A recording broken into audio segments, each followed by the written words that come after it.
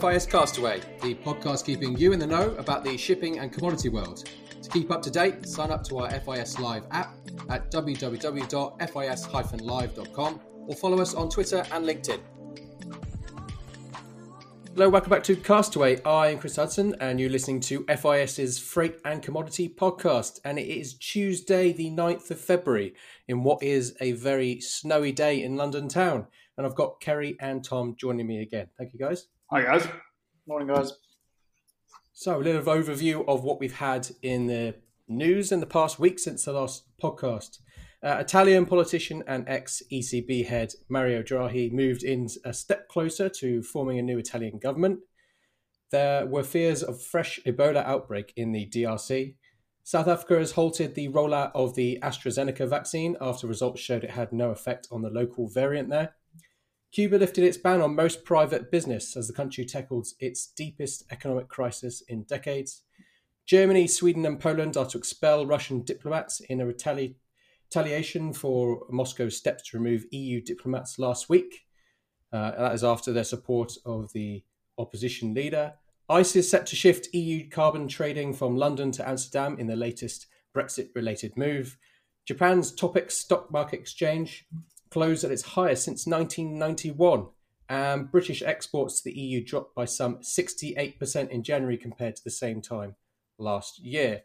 And of course, we are about we're almost there with the celebrations for Chinese New Year. And I thought it'd be good to start with a little bit about Chinese New Year for those who don't know too much about it. Obviously, this year, 2021, is going to start on a Friday, the 12th, because coming Friday, with the celebrations culminating in the Lantern Festival on the 26th. And it is something which is celebrated by more than 20% of the world. So you're wondering in our markets this week, we were talking about a little bit quieter situation on things, then you know the reason why. The ox, which is 2021's kind of animal, is associated with earthly branch and the hours of 1 to 3 in the morning. So if you're a night owl, then this is your year. In terms of yin and yang, the ox is yang. And specifically this year is the year of the metal ox. So why don't we go into some of our indexes? Tom, what are we seeing on the iron ore index week on week? 65% index, Chris, the higher grade, was $180.05 and is now trading at $184.45, so up 2.4% on the week. And the 62% was $156.05 and is now trading at $159.80, again up 2.4% on the week. And Kerry, what about the freight market? Well, it's been a one-way ride so far for much of the last month on the Capesize, and that's continued with the Cape Index at $12,057 on that 5TC average. That's down $3,459 or 22.3%. Panamaxes, meanwhile, gained a little bit with the 4TC average at $13,862. As of yesterday, that's up $562 on the week or 3.9%. Thank you, Kerry. And to finish off our index view, Brent has been up 6.5% since last Monday. This is Monday the 1st versus Monday the 8th, according to FIS's stats end of day reports. The ROT 3.5%, the high sulfur fuel oil up also over 6%, 6.2% to 334.50. The Sing 380, the equivalent high sulfur in Sing 349 quarter, up 6.1% week on week. Even higher rises in the Sing in the 0.5%. Rotterdam 0.5% up 7.6% to 438.04, up a 7% as well on the Sing 0.5% to 463.28. And the high fives, big moves there, 13% up on the Rotterdam high five to 104, now above 100, and Sing high five to 114, up 9.6% week on week. And to finish off, tankers was down 12% on the TC2. From 134.17 to 118.61. TC5 is up 11% to 82.71. TD3C, that's the VLs, minus 3% to 30.08. And TD25 is up 4% to 71 quarter closing yesterday. So what about the markets and the reasonings for our movements? Tom, we've seen a little move up after we dropped down last week on the iron ore. What are we seeing this week? We have on a Monday versus Monday basis, but I think it's worth drawing attention to the fact that on Tuesday last week, we were down $6, and then we recovered $8 by Thursday and dropped another $2 on Friday, and I recovered $4 yesterday. So it might have looked a fairly sanguine week, that 2.4% increase, but actually it's been a bit of a roller coaster the last few days in terms of the iron ore complex generally. In terms of what we've been seeing driving that, I mean, we keep talking about steel margins, and with that sort of decline that I just mentioned, that $6 drop, you had seen significantly improved margins on any index-linked iron ore related costs going into that steel complex, which in turn has probably helped drive a bit of buying. So most of the mills, though, however, do appear to be in sort of cost-saving mode, sort of avoiding the more expensive fines. So most users are still sort of finding themselves buying the medium-grade fines and low-grade fines, but most of them avoiding any of the high-grade stuff like the Caracas fines. In terms of deliveries, we talk about constantly Australian and Brazilian iron ore delivery into China. That was up nearly 5 million tonnes week on week, so just shy of 25 million tonnes during the week. Which is a big increase on where we've been, and a lot of that will be coming in over the Chinese New Year week as well. Physical traders, iron ore traders onshore have indicated a big decrease in January, however, of port side evacuations. So average trading volume, daily trading volume was about 867,000 tonnes a day over the first week of February, which is a 24% decrease from your average run rate in January, which does suggest that the mills are not keen to be buying landed ore at these prices. As I mentioned at the start, we have then seen a little bit of a rebound off that drop. Some of that has been increased buying on the back of those better margins, but also as we go into the New Year holiday that Chris was talking about over in China, there's sort of been, or there is a need to hedge rebar and purchase price costs included in it across that 12-day period. So that's probably spiked a bit of buying as well. That said, massive drop off on open interest on the DCE, so down 40% from December, which is a big shift, but a lot of that is very much seasonal. In terms of other points of note in the market over the last few days, Vale's production estimates were some big news. So their quarterly output in Q4 was a big miss versus expectations. So they ended the year with 322 million tonnes, having said that they would end up a bit higher than that at midpoint of December. And their forecast for next year, they've risen to 350 million tonnes and are aiming to get back to that 400 million tonne target by the end of 2022.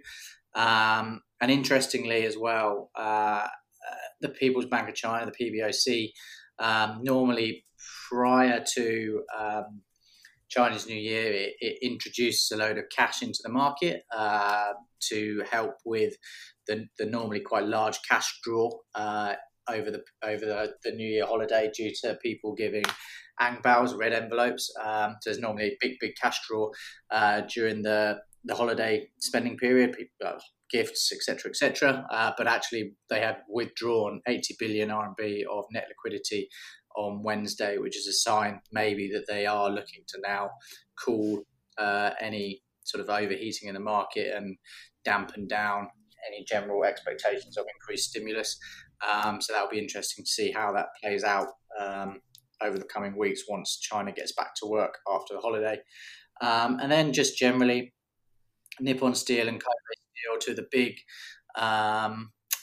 Japanese steel producers, have sort of flagged to the market that they are starting to grind into a sort of recovery phase now, which the world will hopefully take some positive views from, and that's being echoed as well by Janet Yellen in the US, very much driving a narrative of sort of stimulus-fueled growth recovery over the next few months. So maybe some positive economic news coming out of some other major global economies other than China now. But that's sort of the story of the last few days from me. I mean, Tom, it's interesting to hear you read through that list, because there are a couple of points there that one could take as let's call them potential warning flags, if you were inclined to read them, right? I mean, it's that, especially the fact that the arrivals during Chinese New Year should be very, very heavy, given that big upsurge in exports from China, from Australia and Brazil rather. In the last couple of weeks, and meanwhile, the fact that port evacuations are falling off already indicates that perhaps that pre-Lunar New Year buying frenzy that we normally see from the Chinese mills in order to restock has already waned a little bit. When you pair that with the PBOC moves, you could possibly say there are a few red flags here to watch after the Chinese New Year holiday. Yeah, absolutely. I think combined, they could actually have a fairly serious cooling effect on the iron ore and steel complex. And one thing I just noticed this morning was that the tracker that we use of the average Chinese steel mill profit margins remains in the negative, despite having found a floor and rebounded a bit. Was still showing, I believe, negative 66 RMB overall this morning, which again is still in territory that would discourage the mills from purchasing huge amounts, as you pointed out, right? Yeah, I think the other thing that's actually quite interesting is that, and it's happened, and we've talked about it on this podcast last year, the disconnect between the iron ore market and the Cape market at the moment is quite interesting. I'm not going to steal you, but what's happening in the Cape markets is not in the forward curve particularly is not really reflecting what's happening in the iron ore market, and vice versa. Exactly. And especially, given that the Capes continue to fall fairly steeply, even against those increased exports out of Australia and Brazil in the last few weeks, which should really have triggered a slightly more active chartering interest on the Cape market. It has been a weird year, 2020, coming into 2021 as well. And you've got a Chinese New Year holiday on the back of a global pandemic. It might not react in the same way as we're used to. Well, exactly. That's it. It's very, very difficult to make consistent calls, right, about or expect that the market will behave the way it normally does. Especially as China seems to be doing much better than other economies at coming back. And there was a story this morning I was reading about container rates where China's playing through the nose for all these containers because there's such a short supply of them, and actually it's not worth filling them up for the return journey back to China because there's so much coming out of China itself and no one else is interested at the moment. And looking at the US and China, they're probably the economy is going to come out of this the strongest. The IMF was forecasting. So. Exactly. Something to look in March post Chinese New Year holiday, whether we get a boom then. With everyone going back to work, or this slowly slides, as we were discussing on those warning signs, into a depressing Q1 2021. Watch. Anyway, Tom did touch on the Cape market, Kerry, and I know that you're itching to tell us how it's. I mean, it will be interesting to see what happens on the Cape market because for the past week it has continued in a very steady slide downwards, shedding a further 22%, just a little over 22% on that 5TC average to close just above 12,000 yesterday. For a while last week, it seemed almost like the market was finding a floor as the C3 Brazil-China voyage index even managed to make some small gains on Thursday and Friday. However, that was very fleeting. And it turns out that was really driven by vessels able to make very prompt laydays, that is end Feb and start of March. Who were able to command a strong premium, while bids remained stuck below $15 per ton for those mid-March dates. And the C5 West Aussie to China has been holding relatively steady at just under $6. It is worth noting as we head into the relative lull of the Chinese New Year holidays at the end of this week, the Atlantic market on the Cape still look relatively well supported. There are healthy rates being paid on both front haul and TA business in that North Atlantic market. and reasonably solid cargo list. So that could be a somewhat positive sign that any flurry of fixing activity this week in the East in the lead up to the Chinese New Year holiday could see that market push a bit. Although, it's worth noting we've seen precious little sign of that so far. Paper predictably drifted down further, with the March contract trading down from around 10,000 value this time last week to trade at 7,950 this morning. Again, I want to note those deferred contracts have remained well supported, though. So the Q4 is trading this morning at 17,250, essentially the same level as this time last week. On the Capes, the Panamax has once again been moving in the opposite direction. They gained nearly 4% in the past week on the 4TC average, and this has left us with an inverted Cape Panamax spread on both the spot index and the nearby months. Relatively unusual situation. Throughout the recent market moves, the North Atlantic market has been well supported on the Panamax, and indeed on the spot index, front haul is more than double the level of the pack rounds, which is drawing a few more vessels into accepting backhaul routes. So if no pack inquiry remains steady, this could support rates in the East as well. Looking at the paper, the March has gained fairly steadily during the past week to trade 13,450 this morning, about 1,000 up on last week, while the Q4 contract on the Panamaxes has been flat to actually marginally down, trading 12,200 value this morning. Thank you, Kerry. On the oil side, specifically fuels, we have seen, as we pointed out in the indexes to start with, significant moves up across the board on crude and related products. This has definitely been driven by, of course, the vaccine programs, more confidence in the future that things will return back to normal. And the big news is OPEC's cuts, and they're continuing to hold back production to really support prices. And you can see that across all the grades that has responded to those moves. We've seen Brent crude for April pushed through the intraday high of $60. That was yesterday, which is a level we've not seen since the crash in prices, that quickest crash in 125 years in April. We are now back to levels that we saw the prior January. So it's been a slow return back to those prices, but we are there just over a year to take it back to those January levels. In terms of OPEC, they have increased by around 160,000 barrels per day with their new output cuts coming into kind of fruition now on the first day of the month. With the Saudis reducing their output again, I know this is something that they've done several times, is to take a lot of the cuts for the group generally, and this meant that they were able to redistribute that level to Russia, especially to kind of maintain the equilibrium between supply and demand as we return out of the crisis, but still allowing some slack to some of those countries who've been really trying to increase levels. Again, the EIA, we've seen a draw in crude, but a build in products. We'll be able to see that again this week, whether that's continuing trends. We had a really large draw the week before. This one's slightly smaller, only 1 million barrels. But again, that's still pointing towards a rosier picture and adding to the support to the market. So OPEC's commitments to uphold current output quotas are seeming to work and rebalance this market. As they revised down their oil demand forecast for 2021. So they're trying to play the balancing act here as they go forward. But if we look technically as well, the Brent futures continue to produce these new highs, breaking that $60 level at the start of this week. But this has obviously been driven around all those good news stories that we've been talking about. Although technically it looks like we still need a correction with a trend extending on the basis of an optimistic future, that we could potentially trade up to levels around the 62.5 level before we start to hit a resistance zone. We start to get a bit of retracement on levels.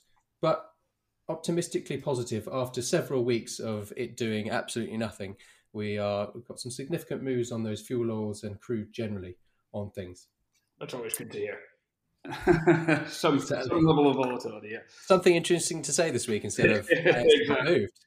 Having point level with percentages movements on products. But we were talking about, Tom, you were saying in the week that we've actually had quite a volatile movement, down $6, back up $8. The same is true in the fertilizer markets. Urea has had a very volatile week the last week. We saw some wild swings, dropping $32 from when we traded on Wednesday last on aggressive profit taking before recovering again $18 in the same day. The week did close, the end of last week did close with a bit more positivity, with market confidence took a hit and remains down on recent highs. So same is true in international markets. We've had jitters following the activity in the NOLA. Profit takers have been getting slightly more aggressive in the nearby, and new shorts poking their head out into Q2. So physical markets have stalled somewhat ahead of the Chinese New Year. Same is true of many products. And the expected India tender has not yet come forward. Conviction in the paper markets has dwindled slightly as a result of all of that. In the phosphates, we've seen the first signs of softening as long as we can remember on a lot of these products. Sellers starting to get more aggressive, taking profits and closing positions in the spot month. March futures have therefore traded down to 545 after opening at 552. February traded 543 and 542, and the index came in at 540. So lots of movement happening in that fertilizer market all over the place, especially those urea markets on what we've got.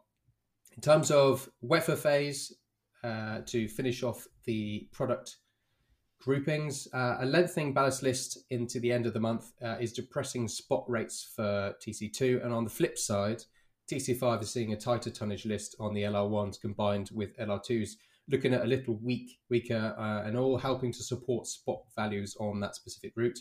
The dirty routes, on the other hand, still moving relatively sideways. However, the recent rally in crude can bring some much needed support. That big movement we said was over 6% move up week on week, as a few new build orders start to trickle in. However, some have been cancelled recently for the VLs.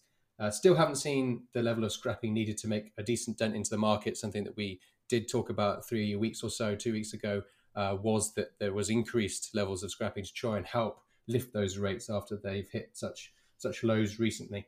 But yes, not too much to interestingly report on the wet phase, but that first market seems to be all over the shop. Yeah. Cool. Anything to finish off before we close for this week? No, not from my side. Nothing further from me, guys. So a volatile iron ore market and fertilizers as we move into the Chinese New Year. All those who are celebrating Chinese New Year, I hope you have a great time off and celebrate with family and friends if you're allowed to. But for us, do join us again next week where we have a special Cobalt session. Don't we, Tom? Who have we got coming to join us? We're being joined by Charlotte Radford from Fast Markets. So she's their Cobalt pricing specialist. Looking forward to joining us. Sure. So do join us next week for that special. And apart from that, thank you to Kerry and Tom for again updating on all their wisdom on their markets. And for everyone listening, thank you very much.